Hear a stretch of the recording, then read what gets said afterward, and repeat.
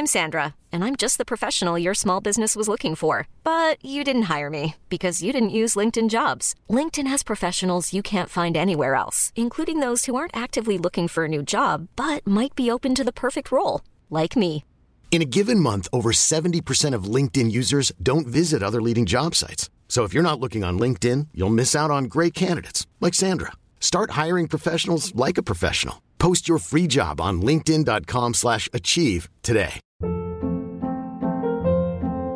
Hold up. What was that? Boring. No flavor. That was as bad as those leftovers you ate all week. Keke Palmer here, and it's time to say hello to something fresh and guilt-free. Hello Fresh. Jazz up dinner with pecan-crusted chicken or garlic butter shrimp scampi. Now that's music to my mouth. Hello Fresh. Let's get this dinner party started. Discover all the delicious possibilities at HelloFresh.com. Hey, it's Paige DeSorbo from Giggly Squad. High quality fashion without the price tag. Say hello to Quince. I'm snagging high-end essentials like cozy cashmere sweaters, sleek leather jackets, fine jewelry, and so much more. With Quince being 50 to 80% less than similar brands. And they partner with factories that prioritize safe, ethical, and responsible manufacturing. I love that. Luxury quality within reach. Go to quince.com/style to get free shipping and 365-day returns on your next order. Quince.com/style. We're celebrating the 100th episode of this podcast. I'm in quarantine, so I'm celebrating by myself by watching the movie The Untouchables, and you can celebrate with me by listening to this podcast and watching the movie as well. My name is Justin Hamilton, and never stop fighting till the fight is done, here on Big Squid.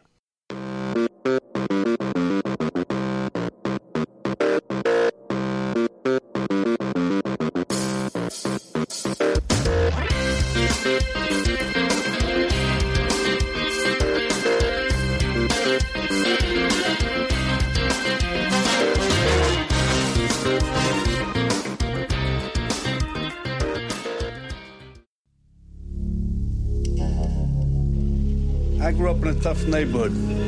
Sometimes a reputation follows you. Robert De Niro is Al Capone. There is violence in Chicago, of course, but not by me and not by anybody I employ, and I'll tell you why, because it's not good business. Kevin Costner is Elliot Ness. I have sworn to put this man away with any and all legal means at my disposal, and I will do so. Sean Connery is Jimmy Malone. You want to get Capone? Here's how you get him. He pulls a knife, you pull a gun. He sends one of yours to the hospital, you send one of his to the morgue. That's the Chicago way. You just joined the Treasury Department, son. Everybody knows where the booze is. The problem isn't finding it. Let's do some good! The problem is who wants to cross Capone. Somebody messes with me, I'm gonna mess with him. You carry a badge?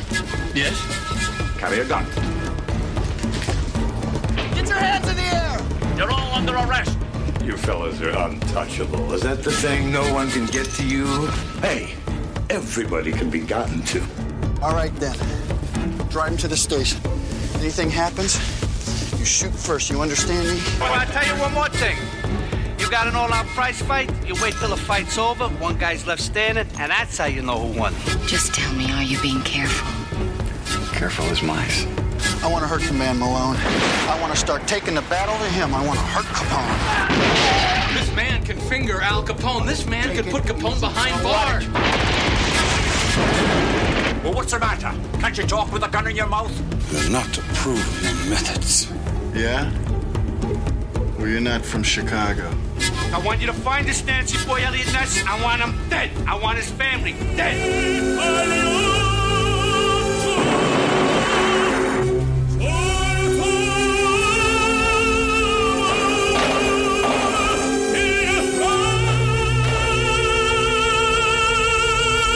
Paramount Pictures presents a Brian De Palma film. I have forsworn myself. I have broken every law I swore to defend. I have become what I beheld, and I am content that I have done right. You got nothing. And if you were a man, you would have done it now. Never stop fighting till the fight is Untouchables.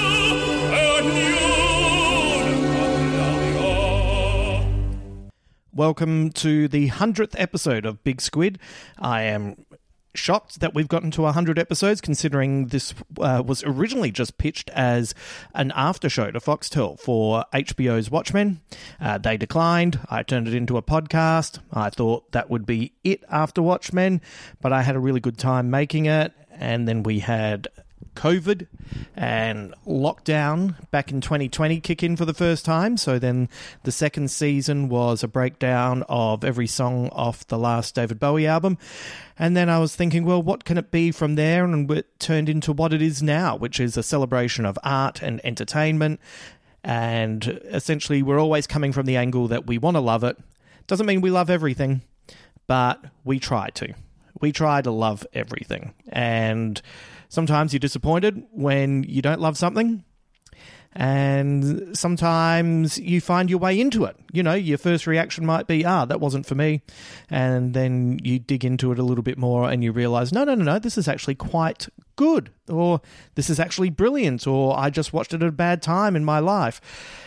So, because we do seasons of it, I didn't realise until quite recently that this episode was going to be the 100th, and we thought, well, we'll do something different. I don't know why I'm saying we. I'm in lockdown again. It is 2021, depending on when you're listening to this. If you're in my future, hello. I hope we're not in lockdown anymore. But I'm here by myself, and I thought, well, how can we celebrate this? And I thought, well, why don't we go back to the movie that started it all for me? This is the first movie that I kind of discovered on my own. Like, when I was young, I, of course, would be a liar if I didn't say that I love Star Wars and Raiders of the Lost Ark and movies like that. But this was the first film that I saw the trailer for, was blown away, had never seen anything like it, and then went, I'm going to go and check that film out. And that film was The Untouchables. Now, if you are listening to this before or on the day of the 3rd of July, I'm actually releasing it as of this day. And what we're going to do is, if you want to, you can just listen to me. I'm going to watch The Untouchables. I've got a whole bunch of squid bits. I'm just going to talk over the top of it, and you can listen to it as a normal podcast whenever you want. But if you're inclined and you have the free time and you listen to this in the lead up to this event, what we're going to do is we're going to watch it at 8 p.m. Eastern Standard Time. That is Eastern Standard Time. I'm in Sydney, just so, if you're a bit confused or whatever, that's where I am. I'm going to be watching it again at 8 p.m. And what you can do is you can listen to the podcast while you watch The Untouchables wherever you are. And then on our private Facebook page, Big Squid with Justin Hamilton, I'm going to set up a thread where you can write to me and we can have a remote viewing party. Anyone can join the private page. It's only private because that's a place where we talk about things and we feel pretty comfortable in knowing, we're not going to give any spoilers away to anything that we're into at the moment. And that way it's easy to avoid if you're not up to date. Do you know what I mean? So anyone can join. It's just a place where people love stuff, and there's a great group of people over there who are really friendly and really passionate about all the stuff that they love. So a bunch of them are going to be joining in. I hope it's you, and it should be fun. I made a promise with myself that I wasn't going to drink during this lockdown, but it is the 100th episode, and I thought, why not have a little celebration?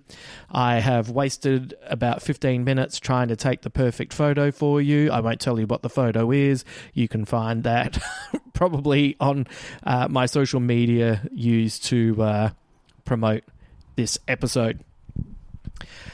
Let's get into it. It's a long film. Well, it's not that long. It's I think it'll come in just under 2 hours, but it's going to be a long film to just hear this idiot talking. But thank you for joining me. Thank you for being some company, whether it is in the future or whenever.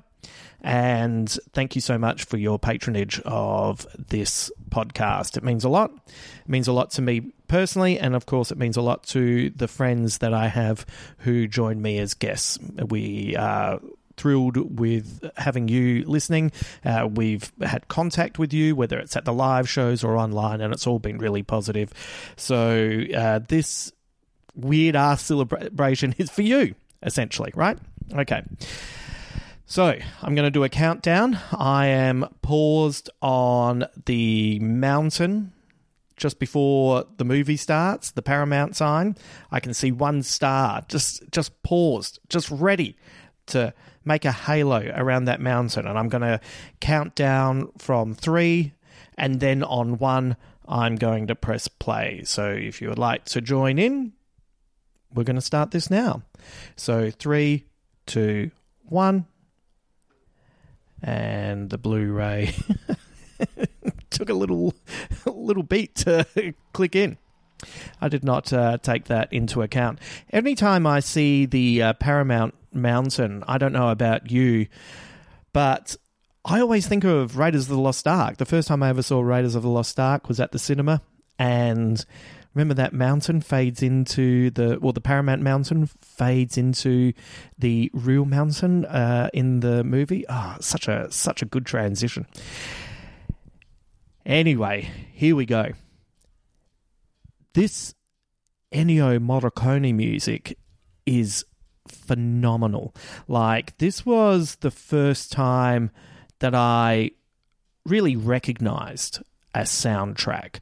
Of course, once again, like, I'm not pretending that I didn't notice the music for Star Wars or Superman. Like, sometimes gets a little bit lost, but the Superman music is phenomenal. But once again, as I say, and the music that's in Gallipoli, because it's so kind of bizarre, but like, it's beautiful and it's brilliant. But, you know, there's that electronic music, which took me a long time to really understand how kind of groundbreaking that was. But anyway, this was the first kind of movie that I saw where I was listening to the soundtrack and I was like, what is this? And the way it just is, it's kind of muscular, and it's pretty at times, but it also feels like it could, it's a soundtrack that feels like it could take a punch, if that makes sense. And, you know, just everything about that start with the music, just even the font. Let's get really nerdy. Even the font is fantastic. I kind of knew about the TV series, but I didn't really know that much. It was just a little bit before my time. There was still some reruns when I was a kid on at certain points, but it was a bit too grown up for me. So this really was very much an introduction to Elliot Ness. David Mamet as well. I'd never heard of David Mamet before, and so this was the first work of his that I'd ever experienced. My first ever girlfriend, I took her to a play in Adelaide, and we went and saw Speed the Plough because of David Mamet. So, good first girlfriend too. Had some good times. Big shout out to Lorraine, if she's listening. I'm pretty certain she's not. So, 1930. Prohibition has transformed Chicago into a city at war. Rival gangs compete for control of the city's billion-dollar empire of illegal alcohol, enforcing their will with the hand grenade and Tommy gun. It is the time of the gang lords. It is the time of Al Capone. And what an opening. Like, what an opening scene. Look at De Niro. He's just, like, I don't know how he does it, but he's kind of got presence with his face covered. And look at that reveal. Whew. Oh, De Niro. Can you imagine putting on weight for a role? I'd be terrified to do something like that, especially now. I feel like I put on weight just, you know, oh, is that a Tim Tam over there? Oh, no. Oh, God. I've just lost a little bit of definition around the jaw again. Yeah, you know what's interesting about this performance is he's kind of funny. He's holding court. He's not just scary. He is charismatic. And then this scene. Oh, look at his face. That's all right. Oh, man. So De Niro, there's lots of interesting what-ifs with this movie. As I said, all the way through, I'll be giving you some squid bits and, kind of keeping you hopefully entertained while we do this. So the story is that Marlon Brando refused $5 million for 2 weeks as Al Capone.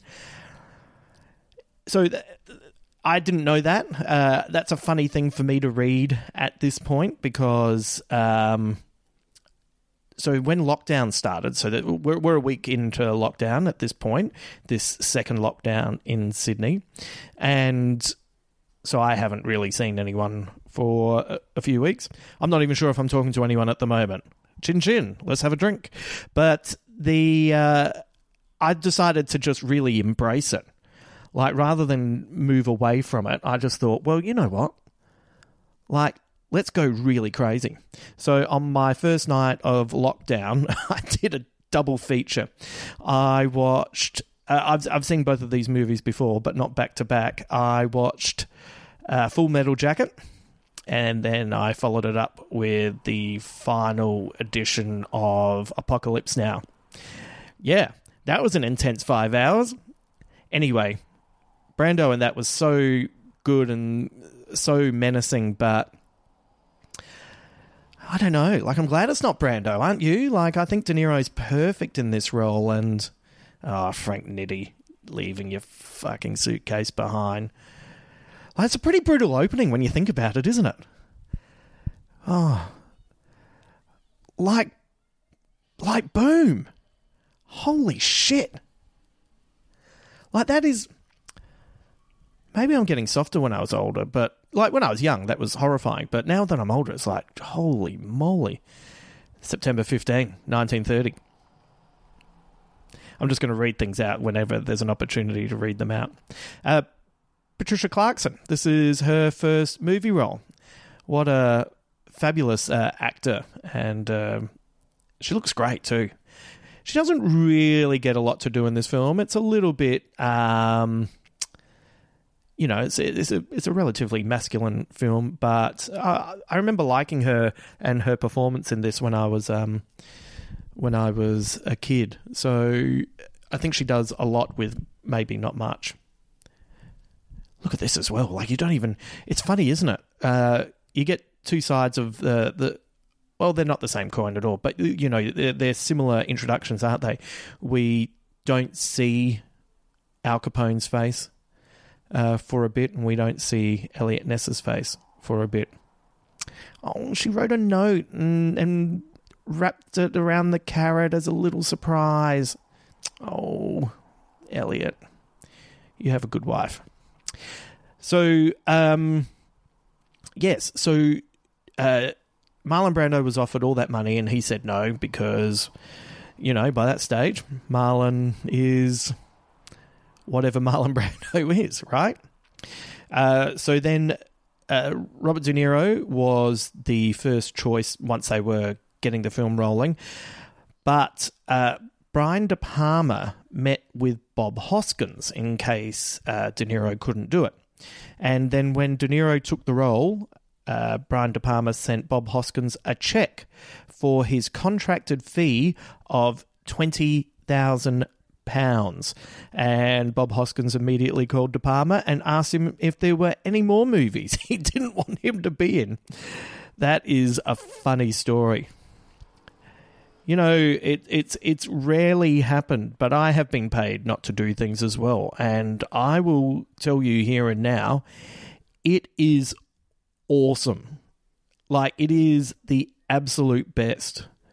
Back when I came up to work on breakfast radio in Sydney, we got Can 6 months before our contract was up, and I got paid for that 6 months, and I loved it. I really had a good time, not going in, we don't need you, but we're still going to pay you. Great. If you're bad with money and that's the contract that you've allowed me to sign, tickety-boo.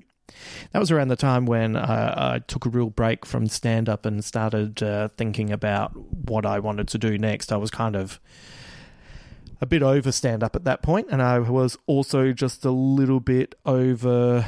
I was pretty depressed at that point, actually. That was when I just moved from Melbourne and then moved up to Sydney. So that gave me a really good 6 months to have some introspection. And also, I caught up with so few people. What I didn't realise, it was a really good practice run for any time I might end up in quarantine. And look at me flourish. Oh, look how young Costner is. Like, I'd never seen Kevin Costner before. Let's have a look at his filmography. So I had never seen Costner. This is kind of the movie that, really, really breaks him. You probably know the story that he was in The Big Chill, but all of his scenes were cut. He was the friend that died, and all you really see is, I think it's the opening scene with the credits, and it's just like the dead body being prepared for the funeral. So you kind of see his hairline, you see his wrist. It's like, oh, imagine that. Like, imagine, God, just imagine like having your big break and then you cut. That would be brutal, especially in such a good movie as well, right? So Costner, going back, so this movie comes out in 1987. Before that, I hadn't seen Silverado, so that's probably the biggest film he had made before that one. He was in American Flyers. I still haven't seen that. He was in Amazing Stories. I never saw that one. So it's all... His first film was a movie called Malibu Hot Summer. That sounds great. Let's have a look what that is about. A fabulous Malibu beach house is the setting for Sin in Sun, as a trio of lovely ladies find love in Los Angeles over one sizzling summer. Wow. And just looking at everyone else who is in that film, and I do not recognize one name. So good work, Kevin. You managed to survive Malibu Hot Summer. So I love him in this, and I think this is a really difficult role. I think it's hard to play a character who's so straight-laced. He's surrounded by legends, Sean Connery and Robert De Niro are both legends by the time this film is being made. Legends in kind of different ways, but... Costner has to, they're the ones that get to be kind of bigger. They get they get to kind of dance around the notes, and he's kind of like the one keeping time for them. And I think he's marvelous. I think he's so good in this. Yeah, it's such a tense scene, isn't it? It's like, I like this recurring guy with the old-fashioned camera. Geez, must have been hard times to take a selfie back then, right?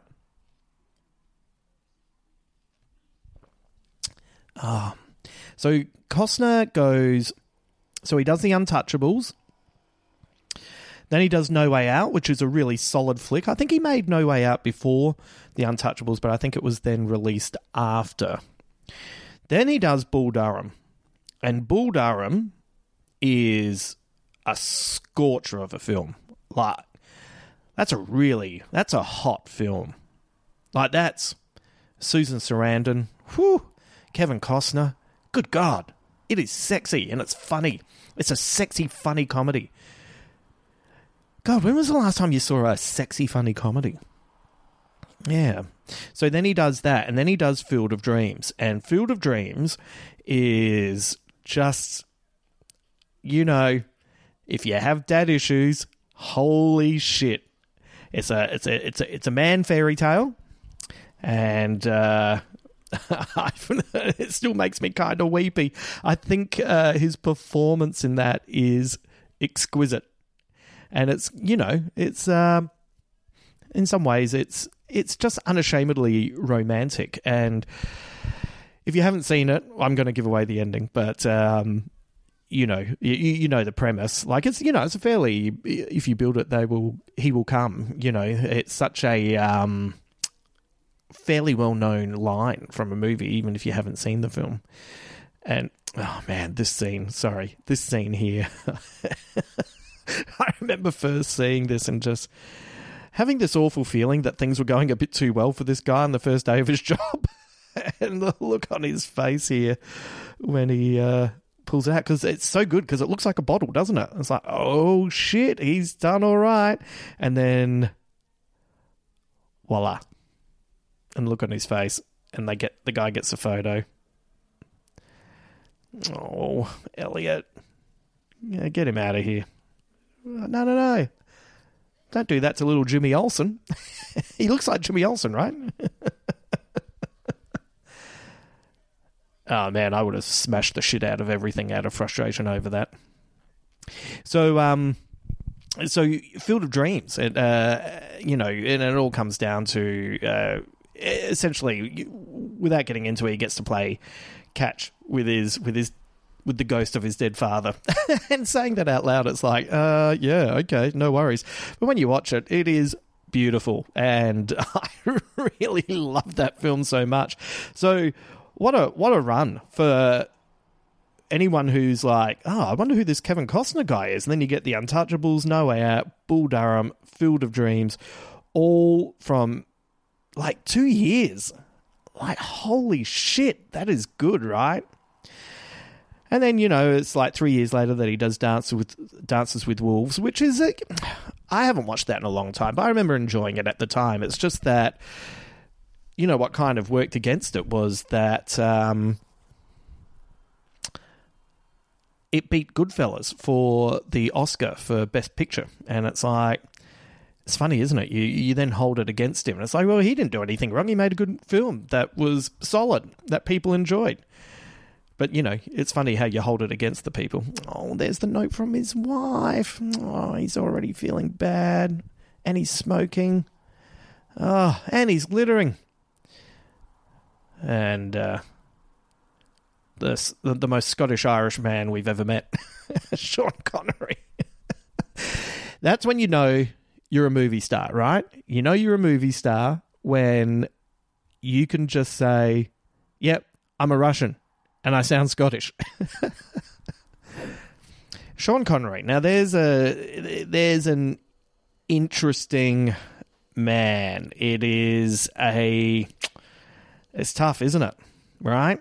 Because, look, I never really got into James Bond as a kid. I always found that the guys that were into it, like one of my uncles and that, they were always just a bit too masculine. Like when you're raised by a single mum, especially back in the 70s, men were just a bit gross. I found men a little bit scary. I could never barrack for the Australian cricket team because Dennis Lillee and Greg Chappell and Rod Marsh were just kind of gross to me, and Sean Connery was a little bit, there was just always that air of violence to him, and we kind of know stuff in the real world, which is, like, let's not get into it now because we're having a good time, but, is problematic.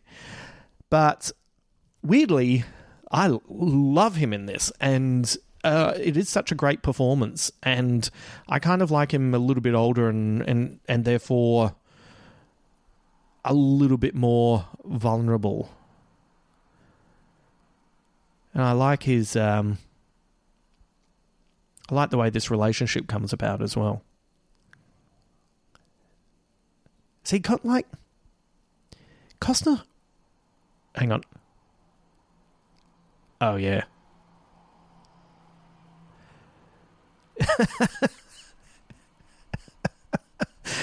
Look, the way Costner looks at him, like he just...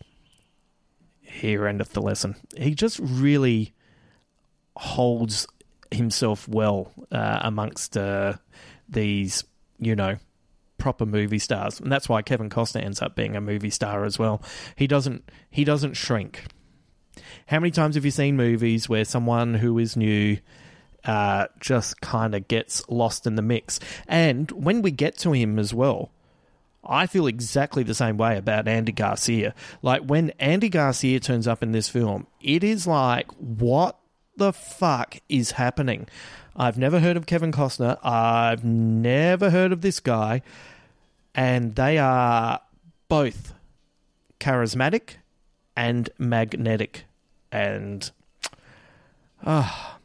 just so good. This is a beautiful film as well. Like, what an amazing set. Or I wonder if it's a set, actually. It looks like it could be real, doesn't it? It probably is a set. And there we go, the bookkeeper. Yep, just in case you didn't notice it. Everything's in the ledger. This movie was released in 1987, so I'm guessing that when I first became obsessed with this, I was 14. 14-year-old Justin Hamilton, if you want to get a view for it. By the way, there's a few things in life that I will never do in bed, and one of them is smoke. Well, I don't smoke, so that's going to be really easy. I don't like eating in bed either. Eating in bed is just... No, eating is for elsewhere, and bed is for sleeping and not feeling any crumbs. Look at that smug bastard on the left. Like, the guy on the right's just a sycophant, but that guy on the left... yeah. Having a fucking crack. Look at him. Like, you can't help but just be on Elliot's side, even though he is, you know, he's a goody two-shoes. Like, he's morally, strong. But look at this. Like, he's being bullied. This was bullied in the workplace. Elliot, go to HR. But I love this. This is such a good thing. You know, he doesn't... In a lesser film, I reckon he rips that down and throws it defiantly on the ground. You know, the newspaper heading, Crusader Cobb busts out. But instead, he just calmly peels it off and pins it to the board. And it's like, he is defiant. Now, this woman here, I reckon, is unbelievable. I love her performance. And I love Costner's performance here as well. I've got the hairs on my arms standing up. The woman who is the mother of the little girl who we've already seen go kaboomy. I wonder if I can find who she is. I wonder if this is possibly Colleen Bade. I think it is. Colleen Bade is... Oh, so good. So good. Once again, you know, he's a goody two-shoes, as it were, but he might not project it, but he's full of emotion. 1634 Racine Avenue. I used to have a friend who lived there. That address is etched into my memory. So this movie came out in 1987, and, when I was about 14, if you would like to picture what I was like, I was around 14, 15 when I, within the span of about 6 weeks, I got braces and I got glasses. So, yeah. What I'm saying is, I was fucking hot. Just let you marinate in that for a moment. I remember saying to my mum, if I can, all I need now is a hearing aid and a walking stick, and I can be the complete package. Yes, I had a sense of humour even back then, and that was how I coped with a lot of things. So, you know, I was riding my bike to the dentist in the city constantly, having to get, you know, the braces tightened, having to get plates, all that kind of stuff. Ugh, boo. And when I would have spare time, I would just go and see this movie. I think it may have been, actually, the first time that I really got into going to see a movie by myself as well, and the joy of that. I like this scene here because it shows that he, for all his strength of character and for all his bravado there, I like that Malone doesn't take him up on the offer straight away. It says a few things. It tells you just how pervasive and how strong a grip that Capone has on the city of Chicago. And also there is a little bit of, you know, like Sean Connery's a man's man, but there's a little bit of trepidation there, isn't there? There's a bit of fear. And that helps not only raise the stakes, but it also helps you like the character a little bit more, makes him three-dimensional. It also just really shows that, like, I knew that in the real world that Capone was done for tax evasion, but I also knew that this wasn't necessarily a docudrama,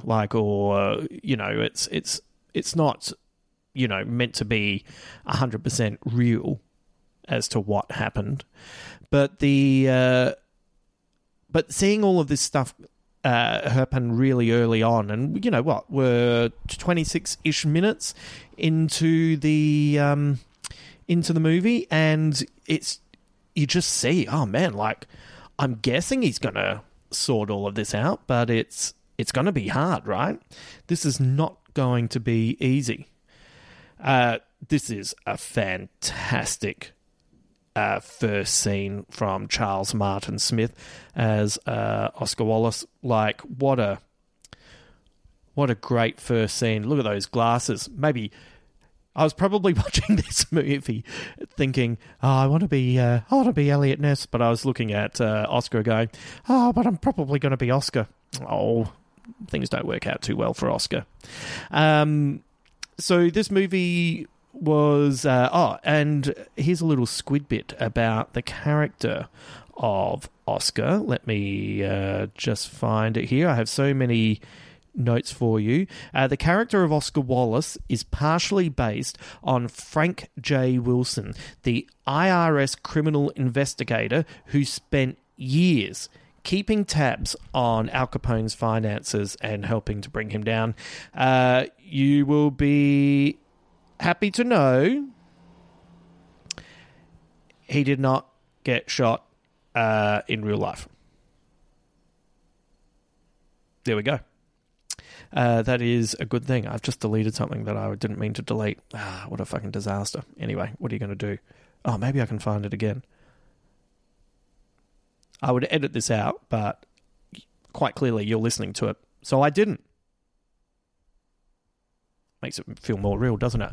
Oh, this scene. Yes. Look at that. Like, one of the all-time great scenes. So there's something interesting about this, actually. I learnt this today. This was Connery's idea to shoot the blood oath scene in the church. It was meant to be on the street, but Connery thought a church was the only place the two men could talk that would be safe. Oh, man. Look at that. Like, that is That is a scene. It looks beautiful. And Connery's so good in this. Like, he's really testing Ness. You know, he's probably heard people talk a big game in the past, right?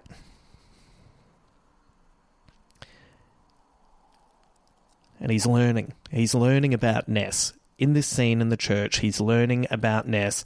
And through learning about him, he's like, he's the real deal.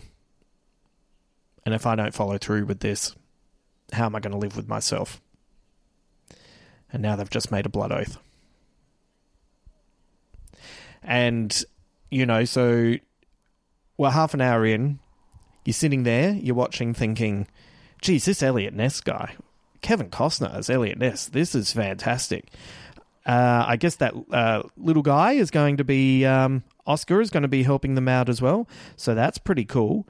And then we're about to have just one of the great kind of first scenes for an actor, I reckon.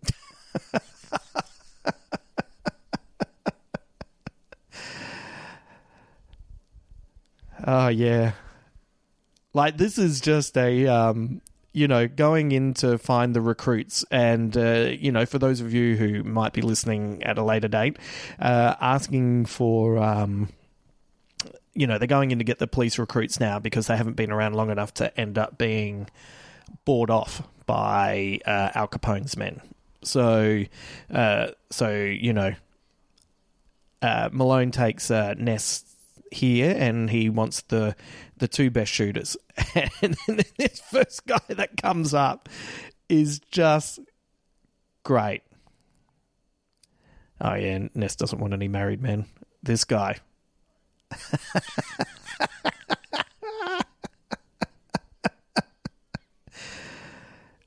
Yeah, he can't answer. Like, he can't answer what he thinks because he's too busy answering what he thinks he should say. Yeah, I can help. I can do some good. And Connery here is amazing. And this comment here. There goes the next chief of police, and here we go. Look at Andy Garcia. Holy shit. What a handsome arsehole. Oh, he is magnetic. You know. Guy says, this kid's a prodigy. And look at him. Look at the way he holds himself.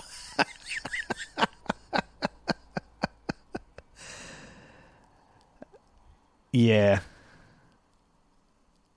Oh. Yeah, this is so good. It's all in the eyes, isn't it? And Ness is just watching this play out. Yeah. Oh.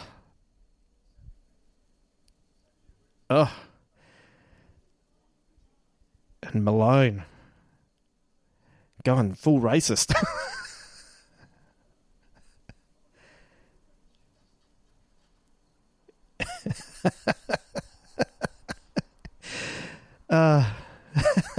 And I love that this is what wins over Malone.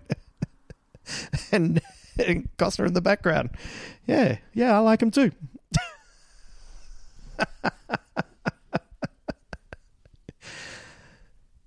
And then Elliot Ness introduces himself at the last second. Oh, it's great. Oh, Andy Garcia. I always feel like Andy Garcia didn't quite get... It was almost the right career.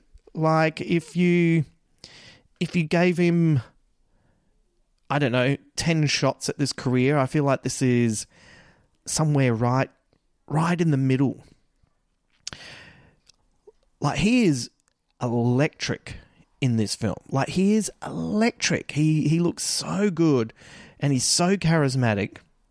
And, you know, once again, I'd never seen him in anything before this. Looking at his IMDb, he was in a few TV series appearances. Hill Street Blues, played a street kid. Murder, She Wrote, played a Mugger 1, First White Tough. So he was in 2 episodes. One was uncredited. The Mugger one was uncredited. Then he was in a few other things that I don't recognise. Alfred Hitchcock Presents. Then he was in 8 Million Ways to Die, which is a movie that I had not seen. It stars Jeff Bridges and Rosanna Arquette, and I remember seeing it after this and thinking he was pretty great in that. I don't know if you've ever seen that film. That's a former police detective still recovering from his alcohol addiction is seemingly drawn into LA's criminal underworld after stumbling upon a local drug ring, based on the book by Lawrence Block, who also wrote, who helped write the screenplay with Oliver Stone and Lance Hill, and it was directed by Hal Ashby. I only ever saw it once, and it was a long time ago, and I remember enjoying it a lot. But The Untouchables comes along, and then it's like, you know, that's kind of his big break, and then he follows it up with he's in Stand and Deliver, but I don't think he has a very big role in that. I'm not certain what he actually does in that film. It says here on his IMDb that he was in Stand and Deliver. That's bizarre. American Roulette, yeah. Black Rain, which is a little-known Ridley Scott film, like one of his lesser films. That's in 89, but that's with Michael Douglas, so that's still a pretty big... Look at this guy. Ugh, look how sweaty he is. Makes you... I don't know why. It's not his fault that he's sweating, but it makes you angry, doesn't it? But Black Rain's, you know, it's okay. Internal Affairs is a really good film, and he's really good in it. But then he kind of gets this opportunity where he's in The Godfather Part 3. And he's great in it. I think he is spectacular. But that film suffers from being... not as good as the first 2, and a lot of his scenes are opposite a very inexperienced actor in Sofia Coppola. And I think it kind of gets lost that he's really good in that. He follows that up with a movie called Dead Again. A woman who has lost her memory is taken in by a Los Angeles orphanage, and a private eye is enlisted to track down her identity, but he soon finds that he might have a past life connection to her that endangers their lives. That's a Kenneth Branagh film with Emma Thompson. It's kind of a noir film. It's okay, but it's not, you know, it's a little bit whatever. Hero, which is a Dustin Hoffman, Gina Davis film with Andy Garcia. A not-so-nice man rescues passengers from a crashed airliner only to see someone else take credit. I only ever saw that once. I remember liking it fine, but it just was a bit, once again, a little bit whatever. Then he makes Jennifer 8. He plays John Berlin, a big city cop from Los Angeles, moves to a small-town police force and immediately finds himself investigating a murder. Using theories rejected by his colleagues, John meets a young blind woman named Helena, who he is attracted to. Meanwhile, a serial killer is on the loose, and only John knows him. And that's Andy Garcia, Uma Thurman, Lance Henriksen. That, once again, it's just... like, I remember, like, it was kind of fine... When a Man Loves a Woman, you know, there's just a lot of films that are like fine, but he just, you know, where was the big great film? Like, he needed the big great film that, you know, just cemented him so he was getting all the right offers, you know, but he just never quite happens, and I find that really disappointing, actually, because I do love Andy Garcia, and you know, I think they kind of stopped making, like, he's kind of like a 70s actor in a way, don't you think? And I think they just kind of stopped making those types of films, so I always sort of thought that he might be the next Al Pacino. I thought that when I saw this film, and then that's what made his opportunity to be in The Godfather 3 so exciting. And then the movie just doesn't quite deliver. I still think it's a good film, but it's just, De Niro in this baseball scene is really entertaining, really funny, goes around, tells his story, brandishing his baseball bat, and then when he fucking goes for it, that moment of violence is shocking. Like, that is a shocking scene. And the music's perfect. The way it lingers and you watch all that blood spread, it is unbelievable. A little squid bit on this for you that you might like to know. Where is it?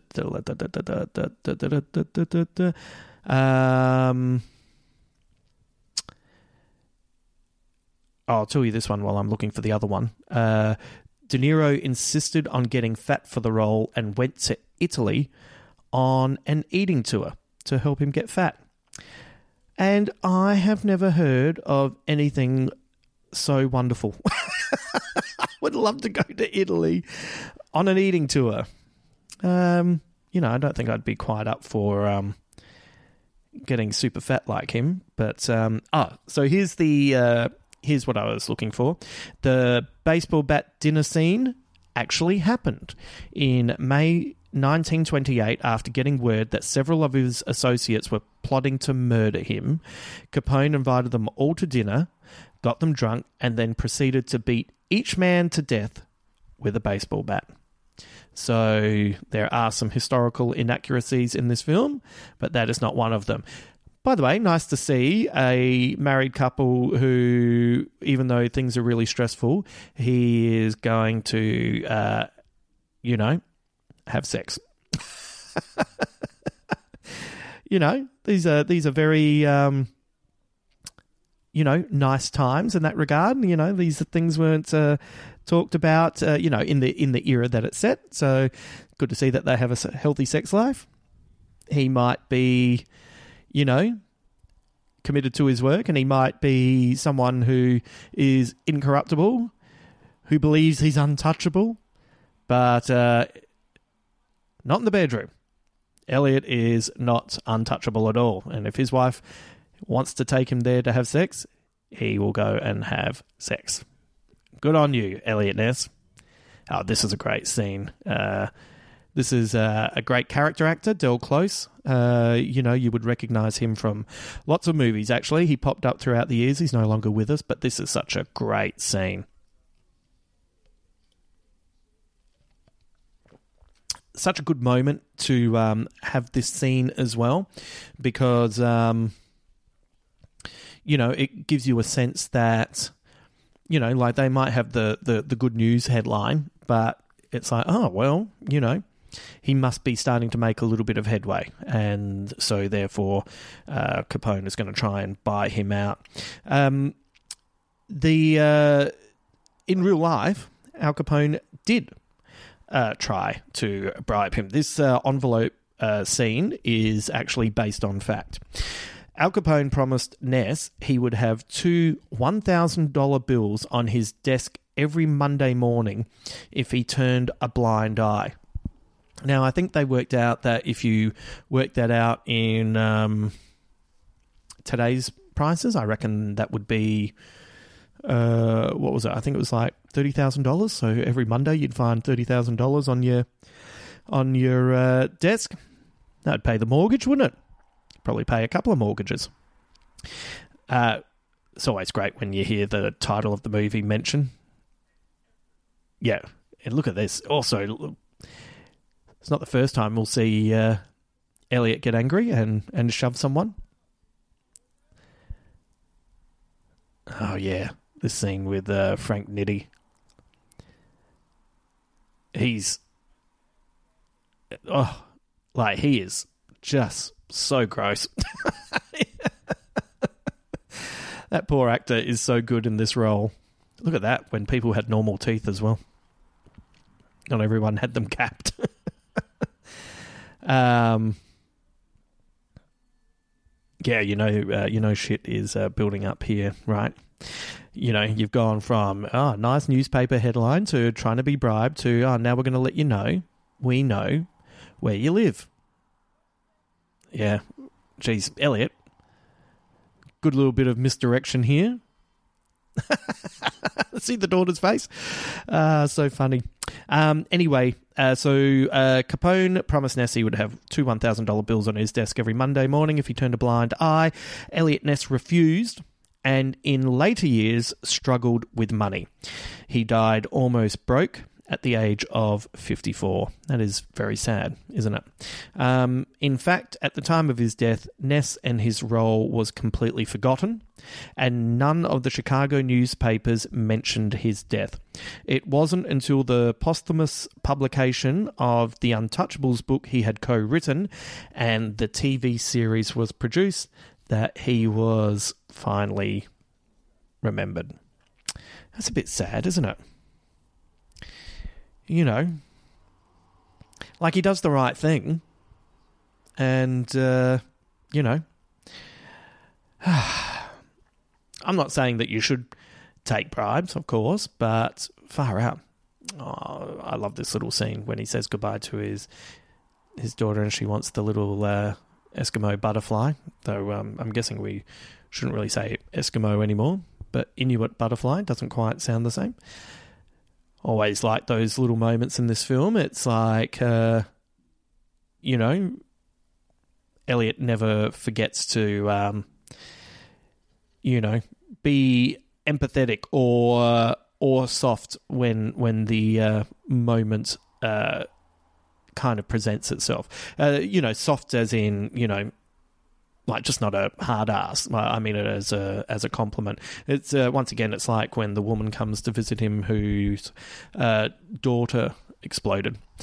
And look at this. This is the iconic scene of the four of them together, and there's something kind of similar in this with their attitude. It's the first half of The Dark Knight. Yes. You didn't think I was going to do the 100th episode podcast and not somehow bring it back to Christopher Nolan, did you? Anyway, at the start of The Dark Knight, it's Alfred and Bruce and Gordon having a good time, actually. Like they're taking down the mob and they're doing good work. And these guys here, like even though, Ness is angry and, worried that his family's just been threatened, they're making headway. They're feeling good. They feel like they are really, actually going to make a difference.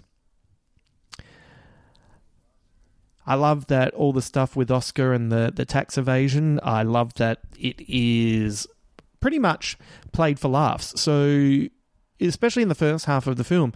So, if you don't know the story, you don't really know, it kind of comes as a nice little twist, doesn't it, when you suddenly go, oh, okay, this did turn out to be important. I like the way it's not given really any gravitas, is it, in the first half of the film?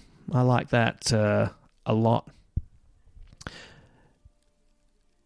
This is just we're now at, for anyone who's not watching while they're listening, we're now at the moment with the Canadian Rockies, and it's such a good idea because it just gives the movie sort of like two halves, and this is like we're right at the middle now. We're at the round about the middle at the 48-minute mark, and we've got blue skies, we've got the mountains, we've got them now on horses. It's important to the story, but it just gives us something different to look at, and it's beautiful. Like, it looks amazing. And I love the guy that Costner is talking to, and there's a bit of attitude.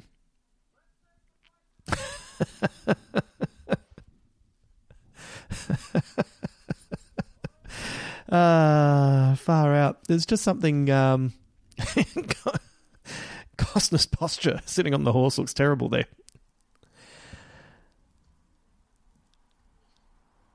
You know, sitting in the little, you know, home, waiting. This really gives us an opportunity to have some Malone time.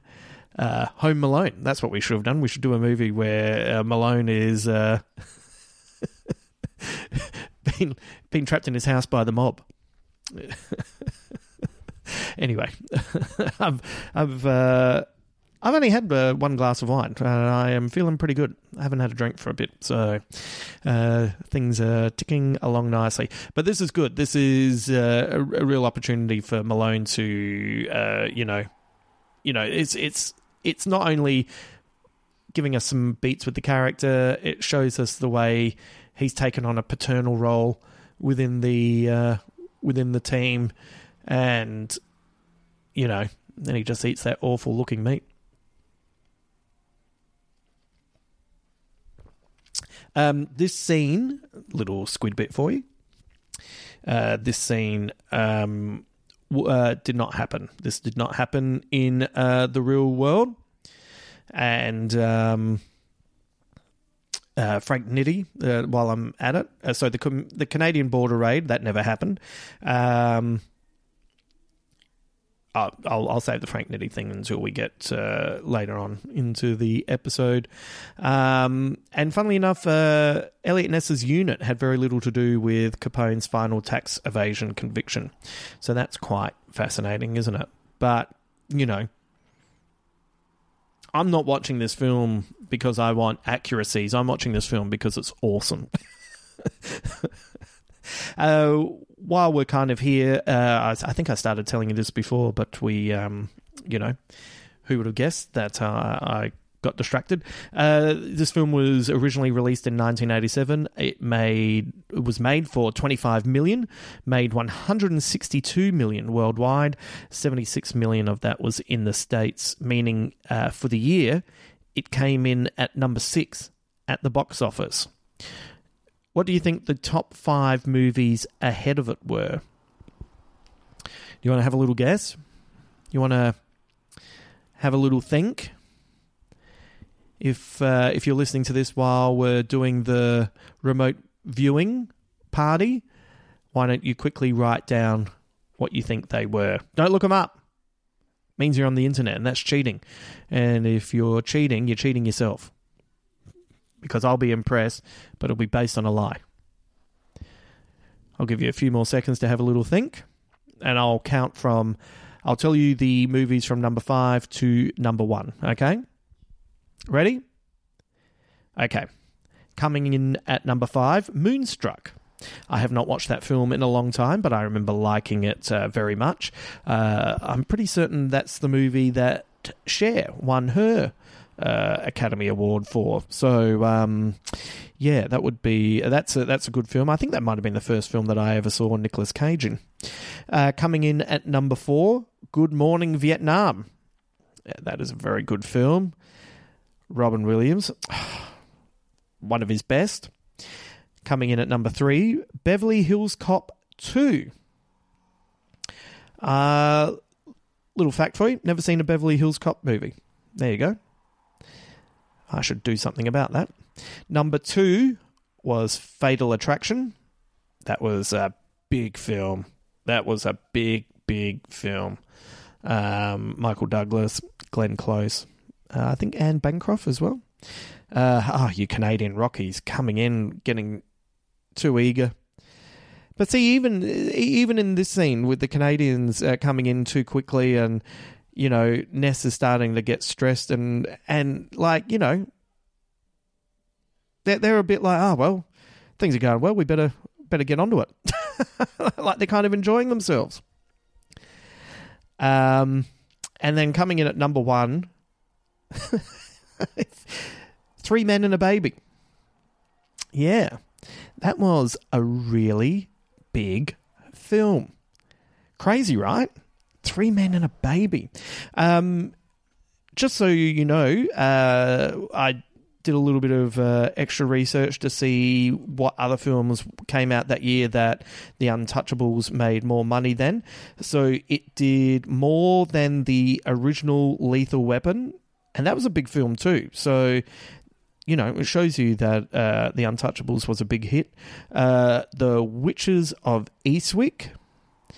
I haven't seen that in a long time, but that was a pretty big film with Jack Nicholson at the start. I think he was pretty much at the height of his stardom. Maybe he was at the height of his stardom for a long time.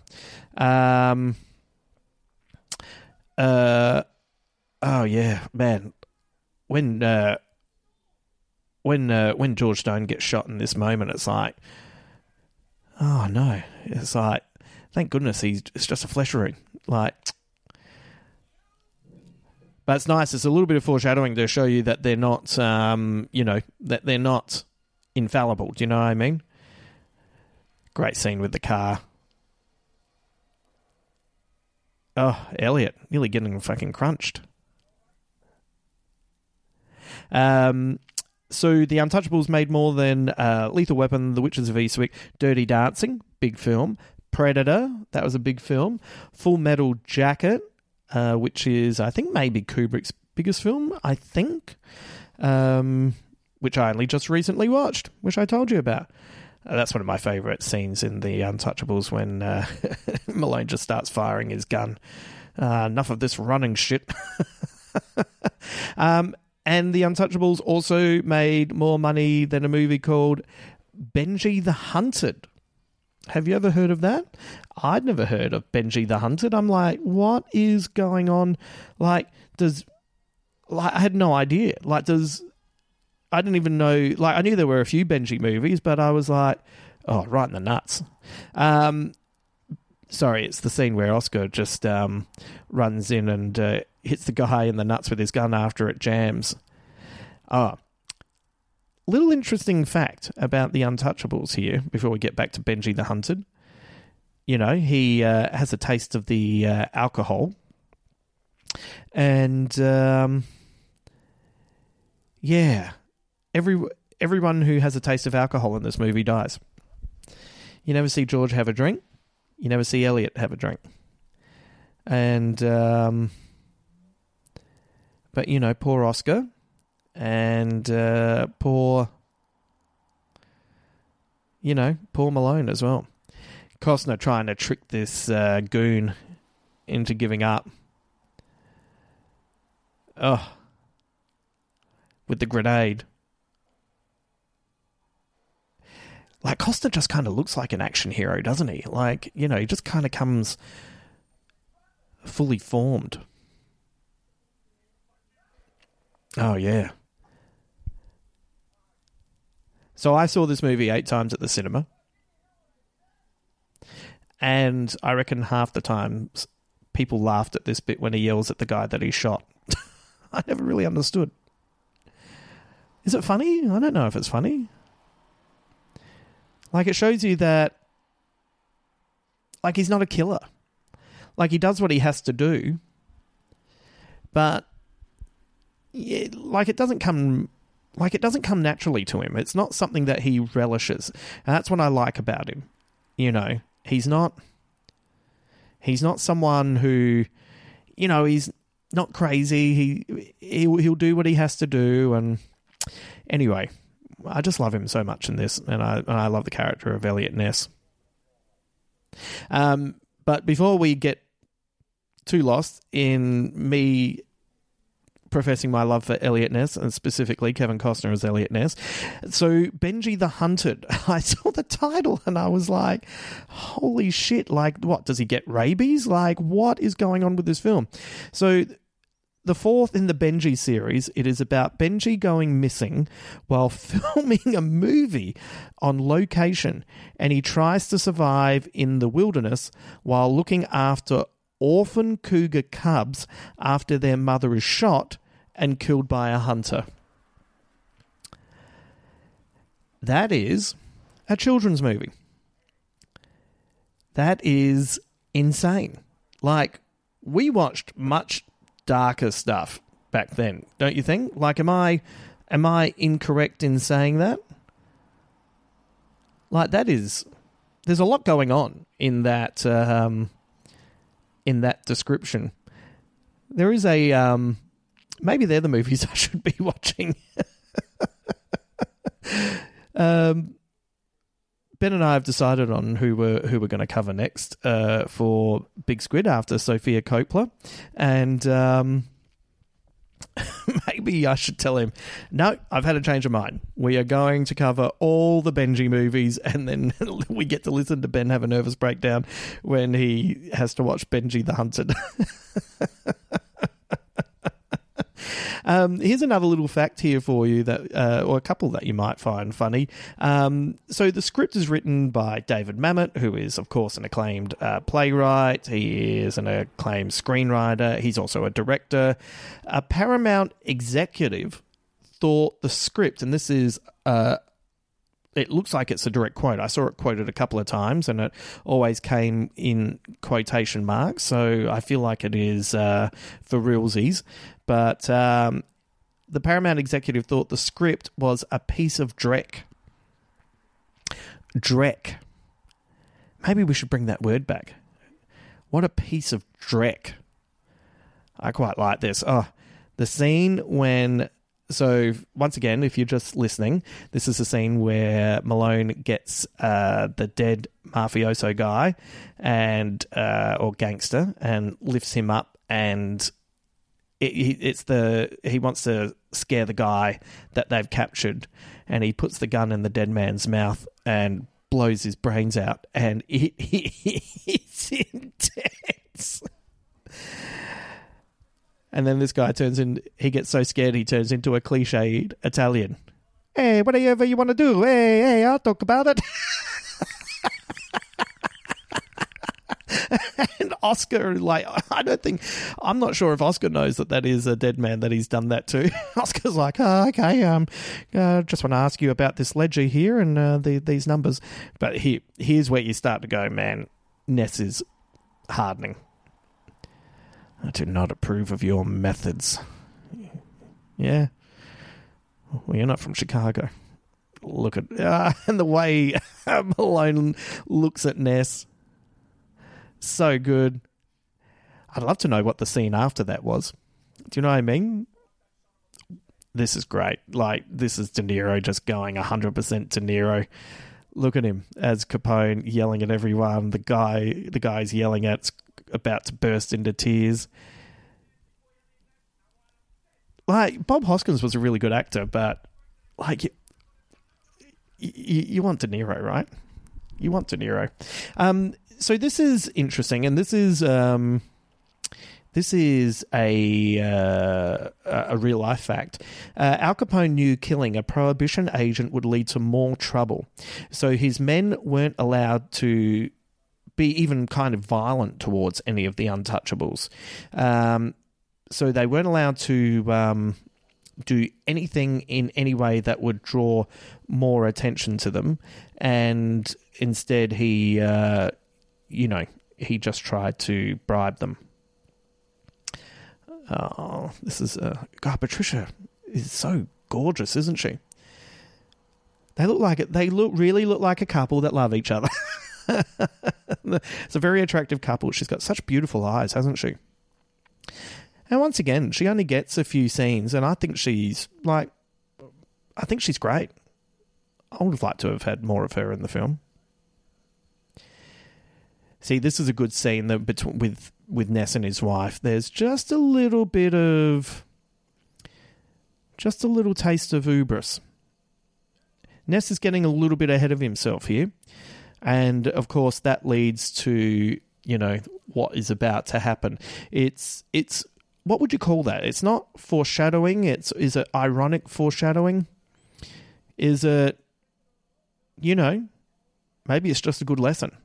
Sometimes I feel like I take that lesson too far. When something good's happening and it's almost like you are just incapable of actually appreciating the moment because you're too scared that from the moment that you say, hey, things are going quite well, wow, shit, turns pear-shaped. So even Oscar here, Oscar has, leading their... Oh, look at Andy Garcia. Even Oscar's a little bit too confident at this point as well, isn't he? He's actually enjoying himself. He gets distracted easily by that girl. And that's what makes this scene in the elevator so brutal. Like, when you saw it as Frank Nitti, it's like, oh, no. Oh, no. We're gangsters that clever to think, we'll put a woman here to distract, and while everyone's looking at the really pretty woman, then we'll get away with making sure that our gangster dressed as a cop, nobody knows. Yeah, look, everyone's just, in this scene, everyone's just a little bit too confident. Everyone's just a little bit too comfortable. Like, they're already smoking cigars. You haven't put him away yet. Don't be getting ahead of yourself. It's good, though. It's you're sitting in the cinema and you're thinking, I reckon we're only halfway through this film. Why is everyone in a good mood? Have they not read the rest of the script?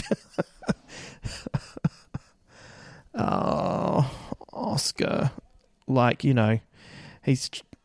Oh, and the worst thing is that Nitti kills the guy that can, link Capone to the ledger, but Oscar has those few seconds where he knows what's happened, and then he knows that he's about to get shot. Oh, the music here. All of this is so good. And we suddenly realise, how dirty this cop's hands are.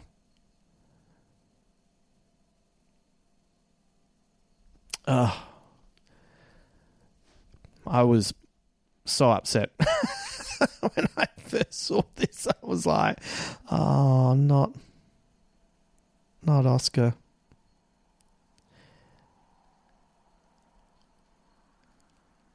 Oh, yeah. All that good work is done now, isn't it? And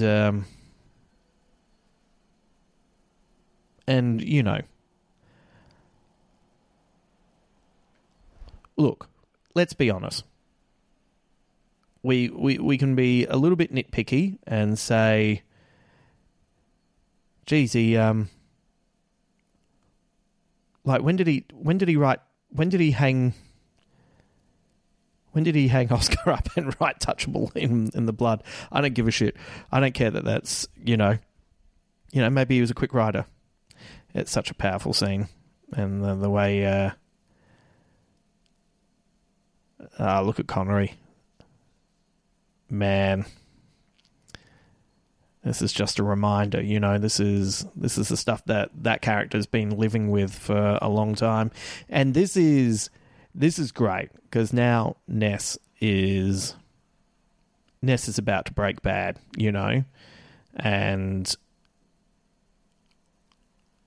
this fucking dirty arsehole trying to give Malone a warning, as it were, and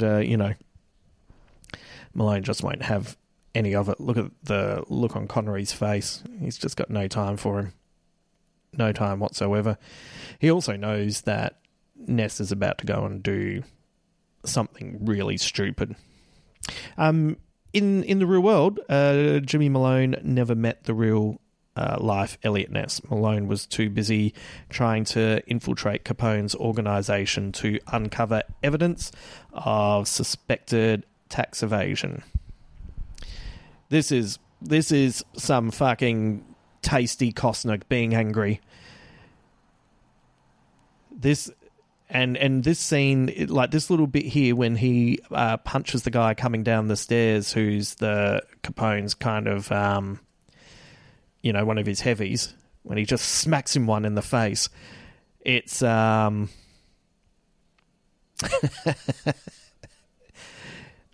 Oh, man, I was so into this as a kid. Like Ness. Yeah, De Niro going full De Niro.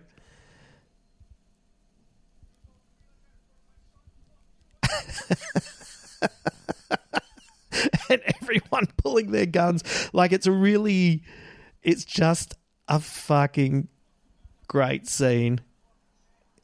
You swear in front of my son, fuck you and your family.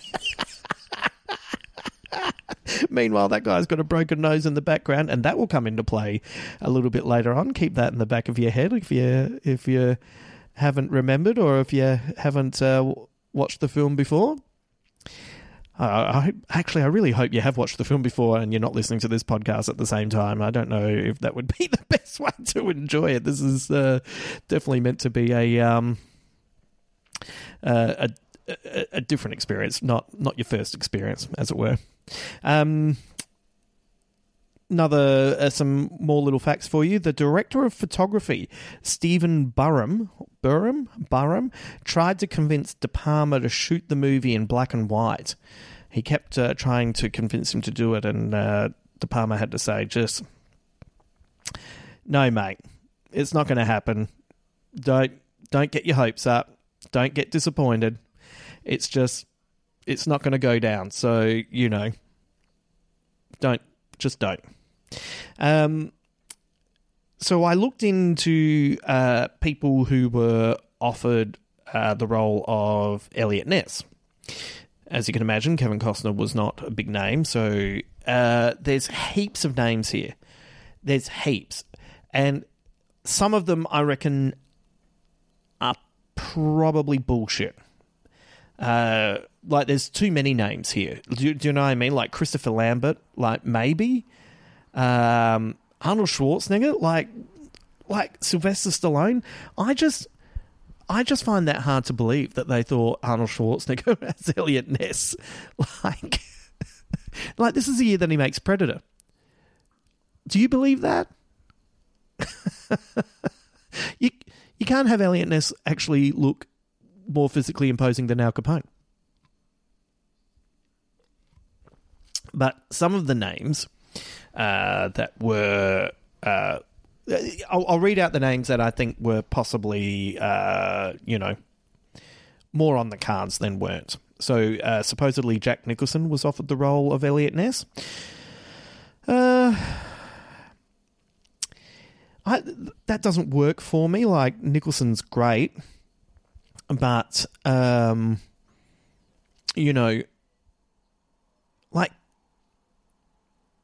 like Elliot is kind of straight-laced, you know what I mean? And you have to kind of see him over the course of... Like, this is in some ways... Like, if this had been a...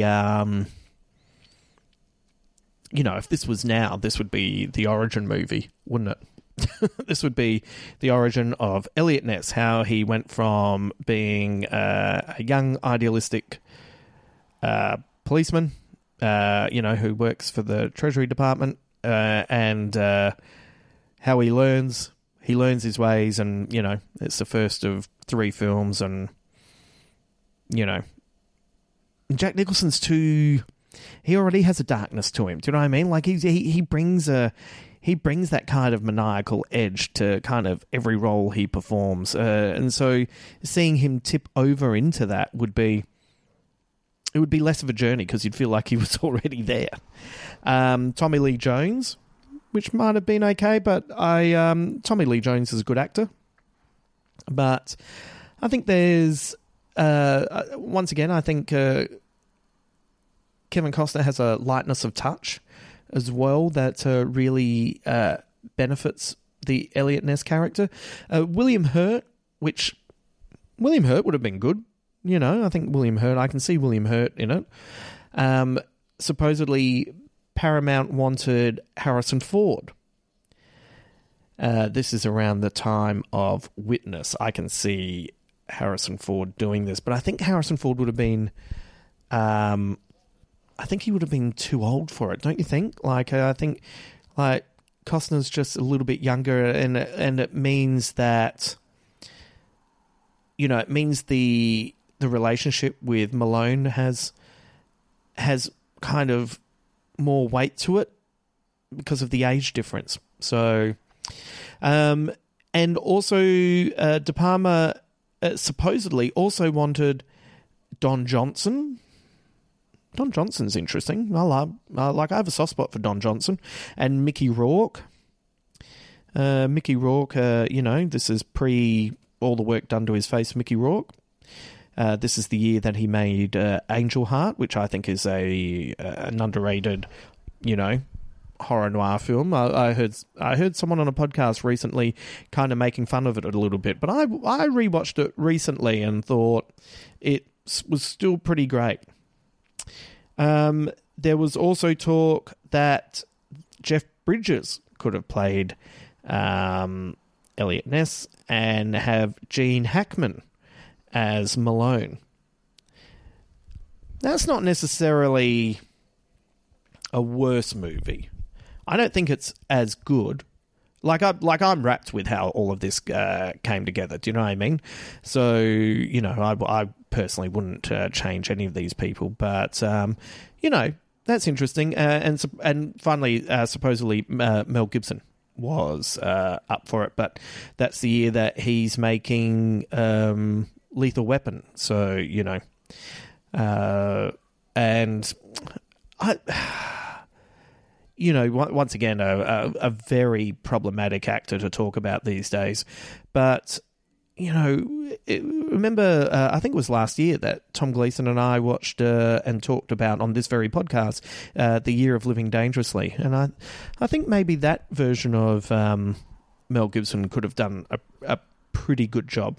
But, yeah, no, I wouldn't change it. I would not change it. I love Kevin Costner in this role.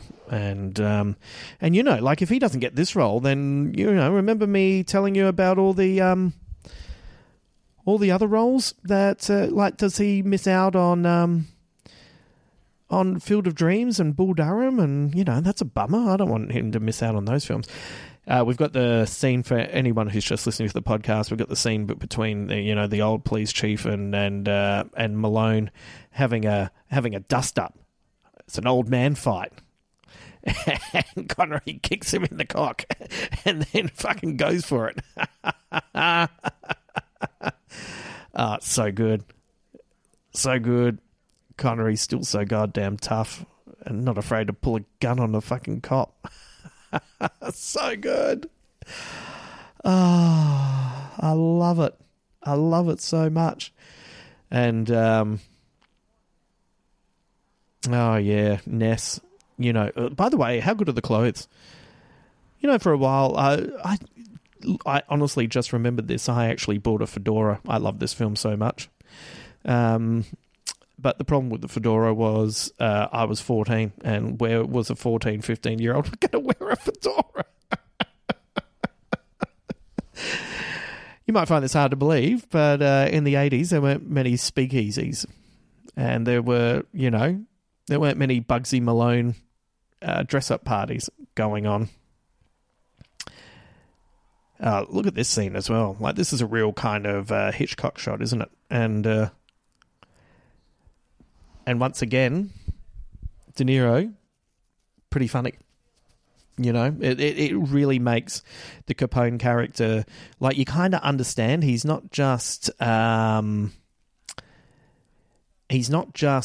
running the town through fear. He's kind of that, someone's much scarier when they're funny, and they're much scarier when they're charismatic as well, and you can kind of understand that there would have been some people that he would have,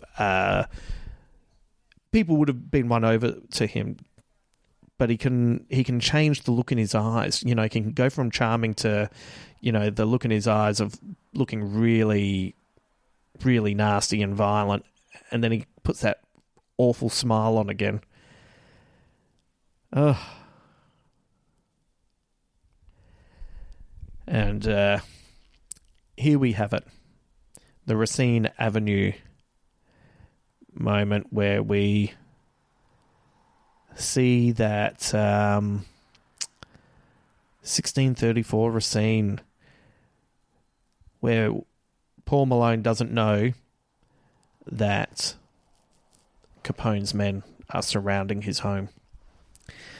And the dread I felt the first time I saw this, it was like, oh no. And there's a couple of them there.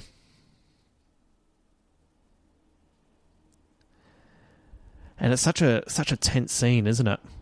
And Malone isn't stupid. He's aware that there could be someone around. You see that, at the beginning of this shot, you see him, you know what I've just noticed for the very first time? I think you can see the camera in the reflection of the window just as it goes past. I think you can just see very,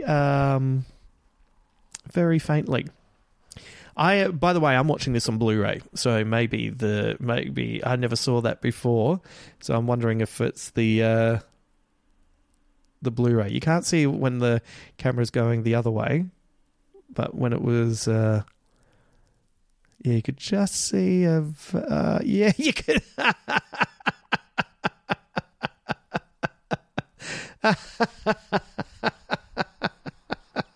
I had never seen that before. I don't care. Whatever. The Godfather is one of the greatest movies ever made, but there's that moment when Sonny Corleone punches his brother-in-law and the punch misses by 3 meters and the guy reacts as if his face has just been caved in. This scene, though. See, a little bit of booze there, right? And you know that the booze is not it's not a good sign if someone's been drinking alcohol in this movie. Oh yeah, and then then the guy's creeping up on Malone, and you're like, oh no! I just thought this is it for Malone, and then when he turned around, I was like, oh yes.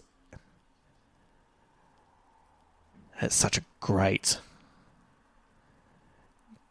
scene. He should have shot him. Why didn't he shoot him? And then he goes out into that area and there's Nitty. Oh, and it is a fucking death scene. That is... And it's shocking as well. It's shocking to see Malone shot. And it's even more shocking because it's Sean Connery. Look at this guy. Yeah, you did nothing, mate. So, the reason I saw this film at the cinema was because I loved the trailer. And I had never really been exposed to opera. And they use this bit of opera in the trailer. If you haven't seen the trailer, I highly recommend watching it. It is a great trailer. But this bit of opera in this scene was... I had just never experienced anything like it. I'm 14, I'm watching this, and it is spectacular, and it brought out all these emotions, and it just made the scene it's already a big scene, like Malone's been shot and he's still trying to do whatever it is that he's going to do, and the juxtaposition of Capone getting his good news, the smile on his face. I love that scene so much. The opera that Capone is attending is Pagliacci, and the aria is Vesti la Guiba. I think that's how you pronounce it, which is, I think, Italian for put on your costume. Pagliacci, of course, is the clown that in the Watchmen graphic novel that Rorschach tells a joke about. So there you go. Little call back to the first season of this podcast as well. Happy 100th birthday. And all the blood everywhere. Oh, Elliot. And God damn, this is... I fucking... Watch Garcia in this as well. The bookkeeper. Like, George Stone comes in with his guns just in case. You know, and he thinks he wants his piece, and it's like, no, I don't have time for that. Oh, the music. Oh, it's so good. Oh, good Connery.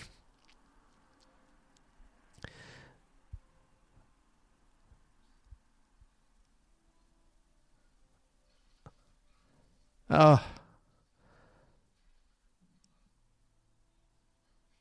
the music.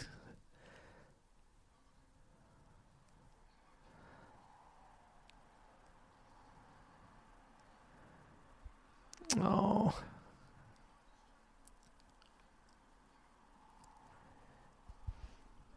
Oh, what are you prepared to do? I feel a bit teary watching this. I'd forgotten how good it is. Oh no. And then it's a good death scene, isn't it? Oh, look at George. He just wants to hold his hand, touch his hand for a moment. Oh. And then you go to these two smug arseholes. Fuck everyone in this scene.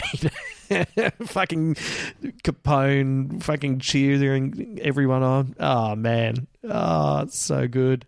And now fucking Ness and Stone. And, look at Garcia. Fuck. What a... God, why didn't they make a sequel to this with these two guys in their prime? Guess what I would have done? I would have seen it stacks of heaps of times. Oh, so good. And now we get to the famous railway station scene, which is... you probably know this, but if you don't, is a homage to the Odessa Steps in Sergei Eisenstein's famous 1925 silent movie Battleship Potopkin. I think that's how you pronounce it. Potkin, which is a movie dramatization about an incident with the crew on a Russian battleship that rebelled against its officers that occurred in 1905. And how's this? This scene is just a masterclass in tension and just not knowing what's going to happen. And then you raise the stakes of, here's someone with a baby. Here's a woman with a baby trying to carry 2 suitcases. Can you make this scene any more stressful? So this scene is such a phenomenal scene, and De Palma nearly didn't get to film it because Paramount wanted him to wrap up the production, but De Palma had been secretly stashing raw film stock back in the day when you had film stock, and he was secretly stockpiling it, and he then was able to film this scene. And I just can't imagine this movie without this moment. The original idea was that they were going to have a shootout on a stationary train, and I think they kind of do that in De Palma's Carlito's Way. Underrated film, by the way. Underrated Pacino, actually. That's actually a really good Pacino film. But anyway, but they thought it was going to be more expensive to have to recreate a whole train to then have this shootout on. And so they did it here. But this is great. And, Ness is on a mission and, his friends just died. But he's also Elliot Ness. And you know what Elliot Ness is going to do? He's going to help a woman by herself with 2 suitcases and a baby. That's what he's going to do because he's a gentleman and he's a good guy. Now, he's prepared to do some shit because he's, from Chicago.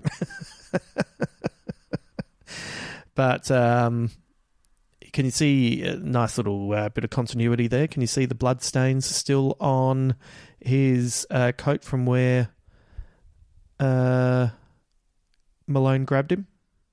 That's a nice little touch. You know what that does? That evens out me seeing the cameraman in the window. I can't believe that's the first time. I have seen this movie so many times and I'd never seen that before.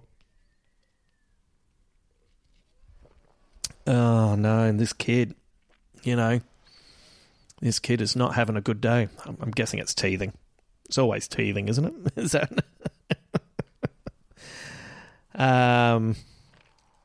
Once again, aren't the fashions fantastic? Back in the day when you bought clothes and they fucking lasted. Little unimportant story for you. On the Sunday before lockdown, I had 2 pairs of tracksuit pants and they had just kind of worn down and things have been really busy, so I went and bought 2 new pair. And 2 days later, I was going for a run, so I put on my first pair and they tore at the band just as I was slipping them on. So I didn't even really get to wear them. They tore as I was slipping them up over my knees. So then I put on the other pair and I went for a run, and when I got back, the bottom of it had, around the crotch, it had all the thread had split open. And I was like, motherfucker. So then I thought, I'll have to take these back, and then we went into lockdown, and then one of my pairs that was falling apart fell apart. So now I'm just wearing pajama pants a lot more around the house. Anyway, sorry if that's a bit too sexy, if that's a bit too hot for you. All right. Let's get back to the scene. Yeah, look at Costner's acting here when he's suddenly, I'm trying to do the right thing by this kid, but I am noticing that here are Capone's men. There's a little bit of the, one of my favourite things about Bruce Willis is, when he's got the kind of open mouth look, which is a bit, a little bit uncertain, a little bit determined, and Costner's got a little, in his own way, he's got a little bit of that, and then he sees the bookkeeper. Oh man, and here's that motherfucker that he broke the nose of. This is so good. This is so good. And that guy's like, look, this scene when Costner turns around and the woman's screaming, fuck. Oh, yes. Oh my God, it's so good. And now George Stone. Come on, mate. Come on, George. Oh, man. All of this is great. And the woman just, hey, I know you're upset.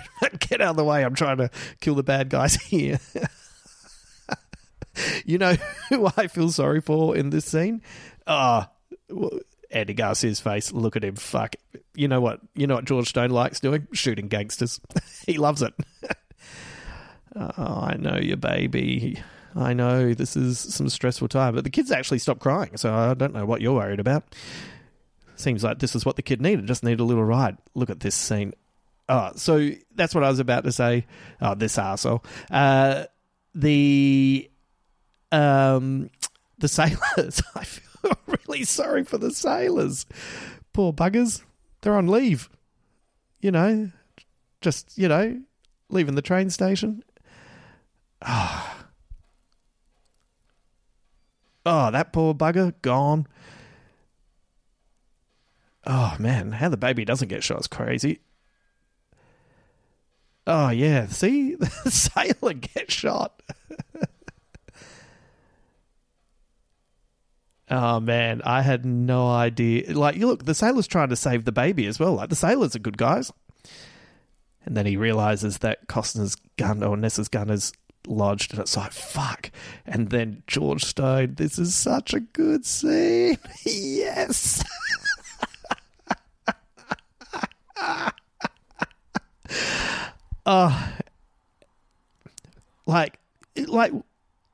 Look at Andy Garcia here, right? Look, the kid's wrapped. I just met Kevin Costner. Look at fucking Andy Garcia. Look at him. Like, fuck, I'm sure he's happy, but this whole scene. This guy's great as well. He is fucking going for it. This is my scene, and I am going to act the shit out of it. Look at the eyes. Look how sweaty he is.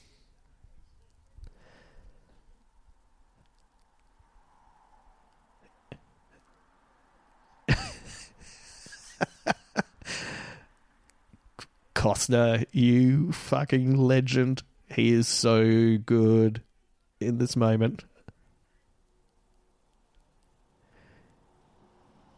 You got him? Yeah, I got him.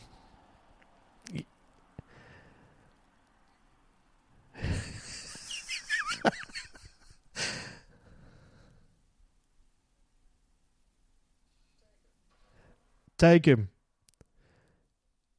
2. The music, his brain splattered all over the fucking marble. Oh, man. How good are movies? All of this. And then look, the way Stone just, yep, cocks the gun again. Are you going to move? No, you're not. No, you aren't. Look at fucking Costner. God. Look, I hope you're enjoying this as a podcast, because I'm having a really good time. And, you know, like, to be honest, I haven't seen anyone in a week. I'm going to have another glass of wine. Underrated role is the prosecutor here. I really like this guy. He doesn't have too much to do in the film, but what he does do is great. Man. Once again, like I just remember sitting in the cinema and just thinking, this is unbelievable. This is unbelievable. The way George Stone slides in, you know, you've seen a real progression in Eliot Ness. Like, you understand how he's gotten here. He doesn't feel too removed from the man that we met at the start of the movie, but we know that he is now, you know, this is who he is now. He's been hardened.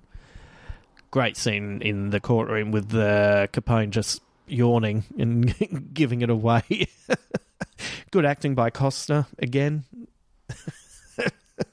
The way he kind of looks and notices the yawning, and he's a bit like, what is going on over here? Like, this should be really good. What's happening?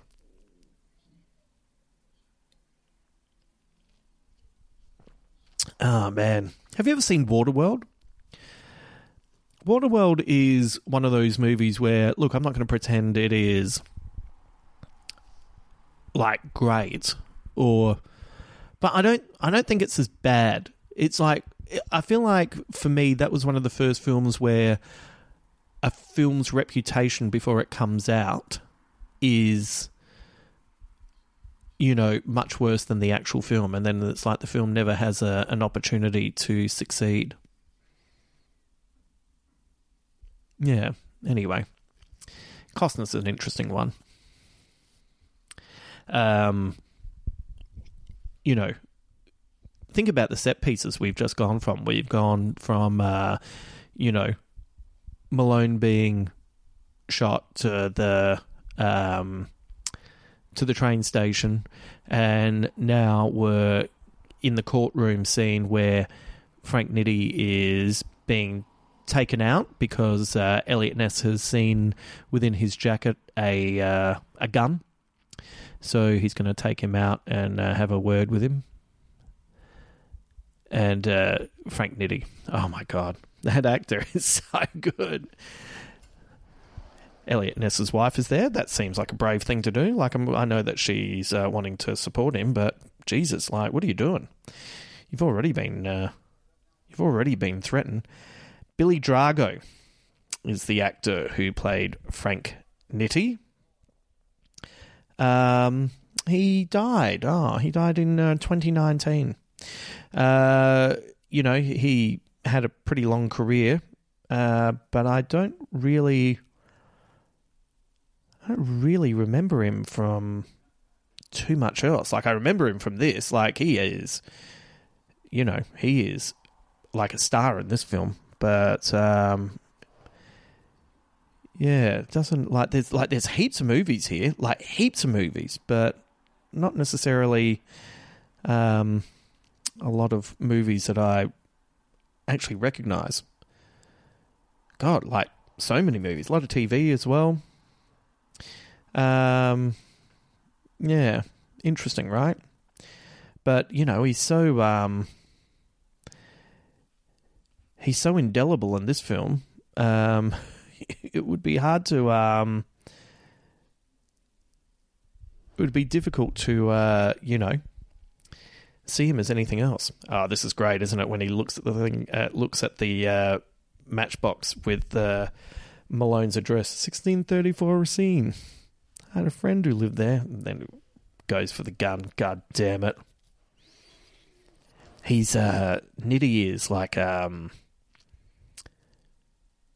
it's like a hairless cat that's broken into your house, and you've come in and found it, about to take a shit on your carpet, right? Once again, the music's great. And Ness taking after him. Oh, it's all so good. And it looks beautiful as well, doesn't it? Where they've shot this. Little fact for you: the Treasury Department did not have a single casualty during Prohibition. I did not know that.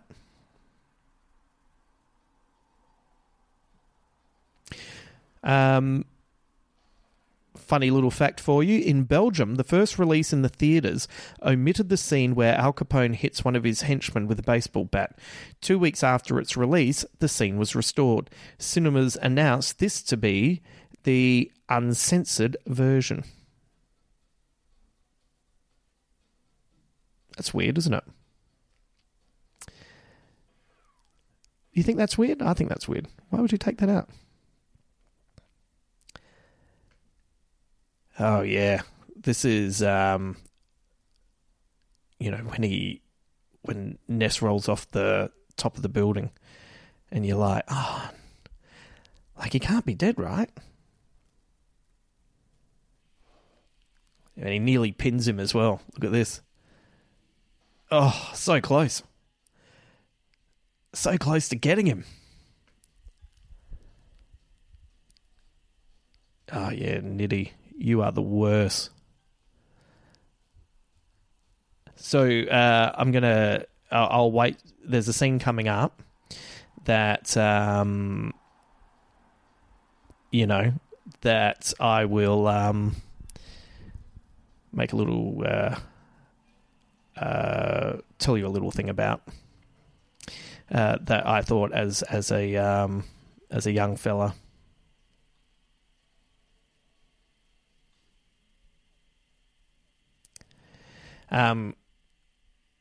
Costner made $1 million on a movie for the first time for this. They offered him $800,000, which is the most he'd ever made on a film, but Costner insisted. He said, "You know what? I don't know if this is ever going to happen to me again, but I'd like $1 million," he recalls. There's still that kind of number, I think, in the psyche of Americans. It certainly was with me. The studio managed it, and Costner used the money to buy his father a truck for Christmas, a Silverado. And you go, that must have been a fucking hell of a Silverado. I'm guessing he didn't spend the whole $1 million on that.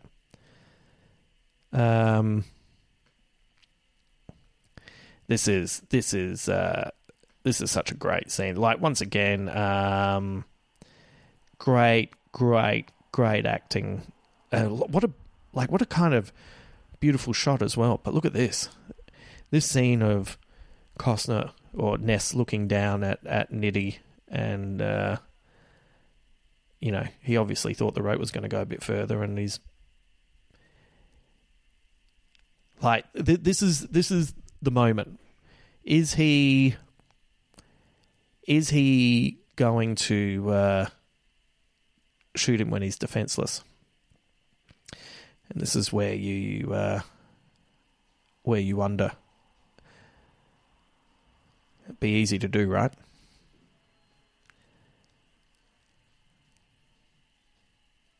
Yeah.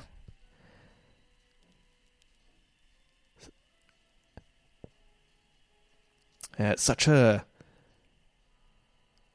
moment of relief when he doesn't, you know, and I love that it's seen as Nitty sees it as weakness, which is interesting, isn't it?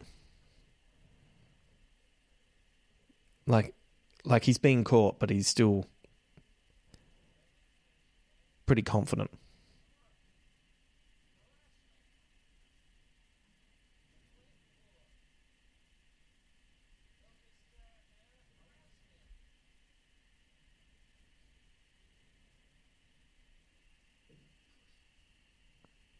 So it's great because he says, "Don't push me." And that's going to be ironic in just a few seconds. Yeah, I love that. You know, he says he just can't help himself, and even gets out his comb to fix his hair. And it's like, oh, Elliot. You know, which is kind of undoes the good work that he did from not shooting him and now pushing him to his death, and, you know. But he does get the line of, "Did he sound anything like that?" which is fantastic. So, see this scene here where you're looking at Ness looking down from the edge of the building. When they were going to make the Batman movie, the Tim Burton Batman movie, I wanted it to be Kevin Costner. Because I saw that scene and I thought, oh, imagine him with a cowl and a cape. He would make a great Batman.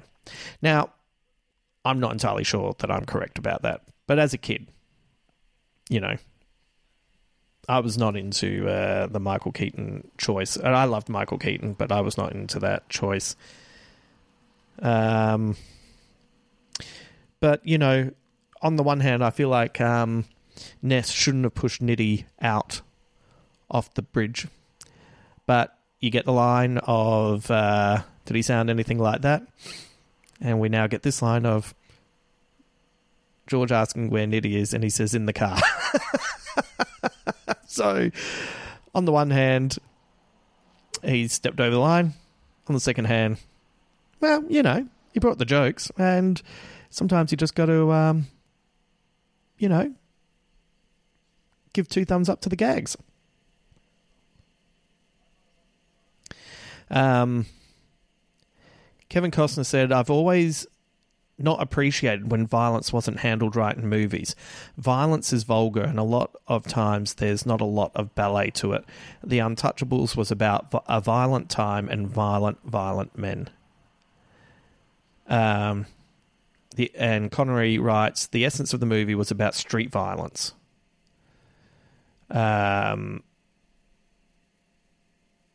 Yeah, that's interesting. It isn't pretty, is it? Like, even the fight scene between Malone and the you know, the police captain or whatever, that guy's role that he had, the 2 old men going for it. It's pretty brutal. It's pretty ugly. And when people get hit, they're hurt, aren't they? Like that guy that Ness punches, you know, he's got a broken nose later on. He's not, you know, looking fine. Really smart move when Ness kicks everyone out, and then it goes straight to the judge, and you don't know what he said, and you don't need to see it. Like, I think in a lesser film, you see this scene, But instead we go straight to this and the way he's looking at the man. And it's a real roll of the dice for Ness, because he's essentially like, this judge's name isn't in the ledger. But he's just figuring this whole town is corrupt. And so maybe at some point he has taken a bribe. So he says it, and now the judge feels compromised, and he switches over the jury. Interesting. My little Frank Nitti fact for you, which I was going to tell you earlier, but I thought I'd wait until you've seen him fly like an eagle. Nitti actually committed suicide in 1943, which was 12 years after the trial of Al Capone.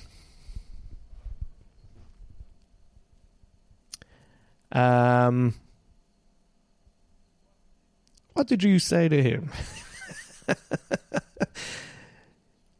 Once again, he just underplays it as well. Like, he doesn't oversell this line.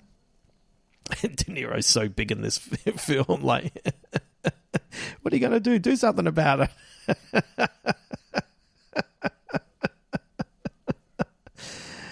And this guy's great.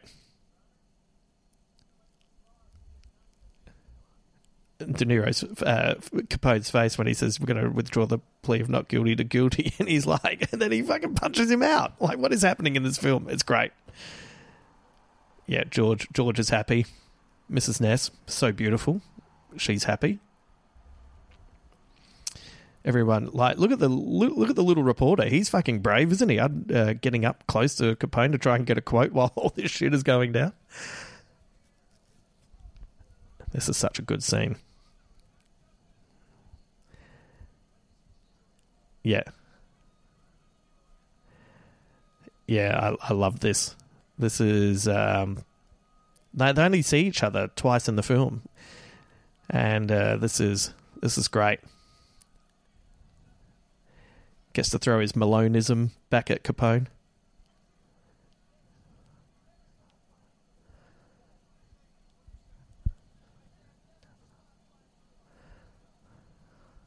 Yeah.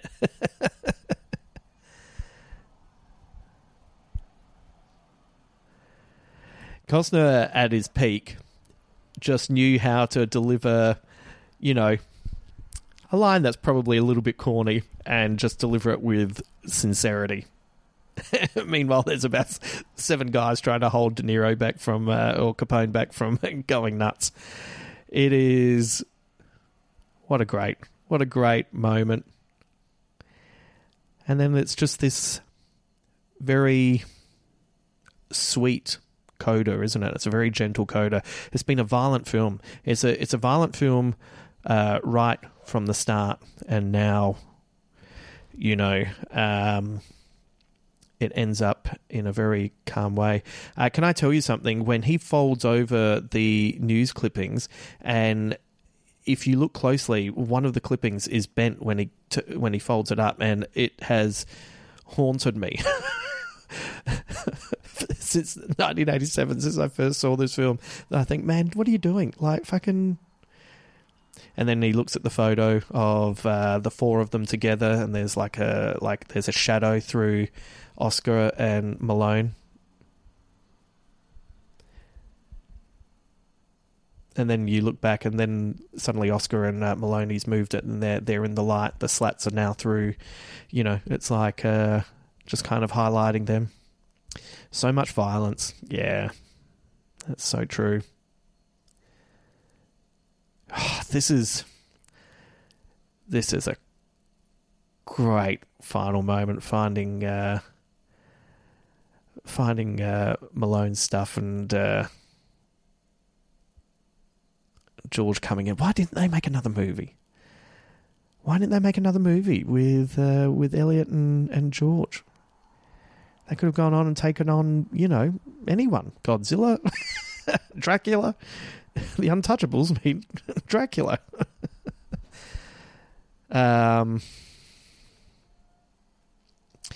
Yeah, so much violence, and he can now, you know, symbolically, you know, take off the gun. That's a nice satchel. I've been thinking about how nice it would be to own a satchel again. I don't know why that popped into my head the other day. Oh, here's George. And remember, he's barely out of the academy. So, you know,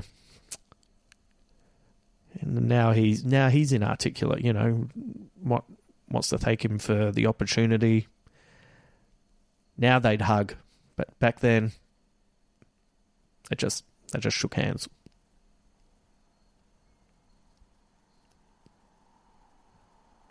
Elliot's great. No, thank you. Oh, I love this.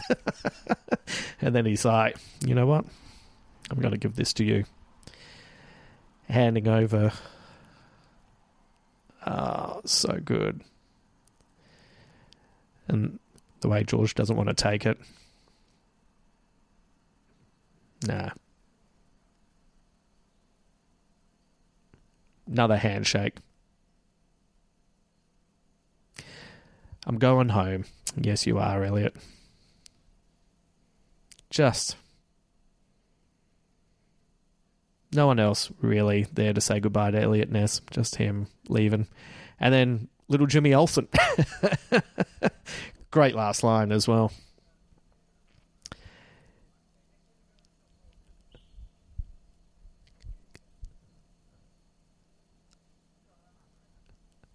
This is great. I think I'll have a drink. Once again, he doesn't oversell it. And that brings us to the end of The Untouchables and this music. It swells. It looks like, I'm pretty certain I'm right about this, but it looks like the street where they have the funeral for Jim Gordon in The Dark Knight. Is that right? Looks like it. I'll have to check that up. And that brings us to the end of The Untouchables. It garnered one Academy Award, and that was for Best Supporting Actor, which went all the way to Sean Connery. The only time I think he was ever nominated, and also therefore the only time that he won. What a role to have. In real life, Al Capone and Elliot Ness never met face to face, so that's interesting. And here's a little crazy squid bit to finish on. De Palma nearly filmed a prequel called Capone Rising, which would chart the mobster's climb to power prior to clashing with Elliot Ness. In 2007, Brian De Palma was interested in... Do you want to take a guess? I'll give you a couple of seconds. Who would play a young Capone and who would play a young Jimmy Malone? I'm going to tell you the answers in 3, 2, 1. Young Capone, Nicolas Cage. What? No, I can't do that. And Gerard Butler as Jimmy Malone. You know what? I'm fine. I am fine that we did not get that prequel. But I wish we had gotten that sequel with young Costner and young Garcia. Maybe they could have had the ghost of Malone come back, so then you could have had Sean Connery come back. He died in Highlander and came back for the sequel, so, you know, anything's possible. Okay, well, I hope this wasn't too self-indulgent. I would have done this with, you know, I actually did ask Ben Elwood to do this with me, but, you know, the laws are what they are, and, you know, you are not, you know, if you want to do the right thing by society, you got to fucking stay indoors and not mingle and blah, blah, blah. So, you know, I hope you enjoyed this. I really enjoyed rewatching this film. It's been a while since I've watched it. I appreciate you listening to this, whether you were listening on July 3rd, and doing the remote viewing, or if you just listen to this while you were driving along, running, walking, or if you did watch the movie and listen to it at the same time whenever. You don't have to do it on July 3rd either. This has been the 100th episode of Big Squid.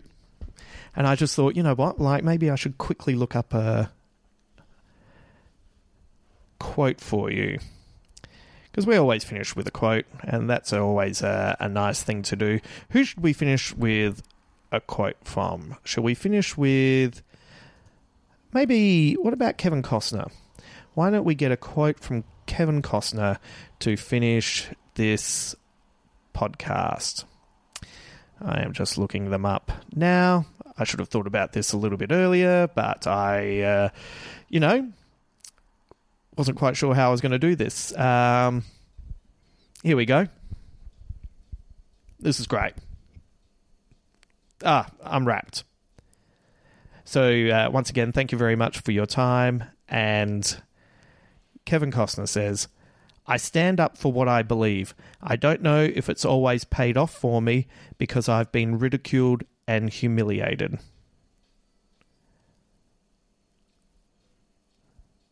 That's a bit sad, actually. No, let's finish with this one. I'm going to keep that one in there.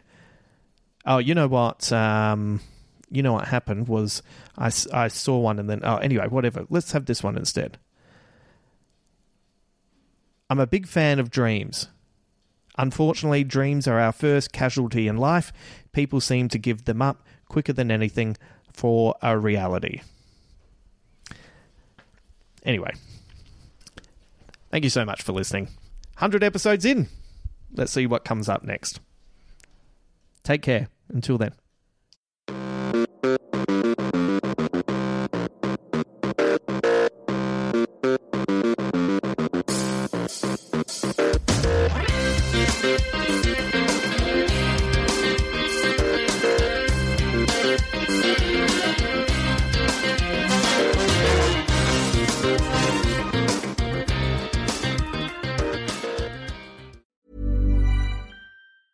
Ever catch yourself eating the same flavorless dinner 3 days in a row?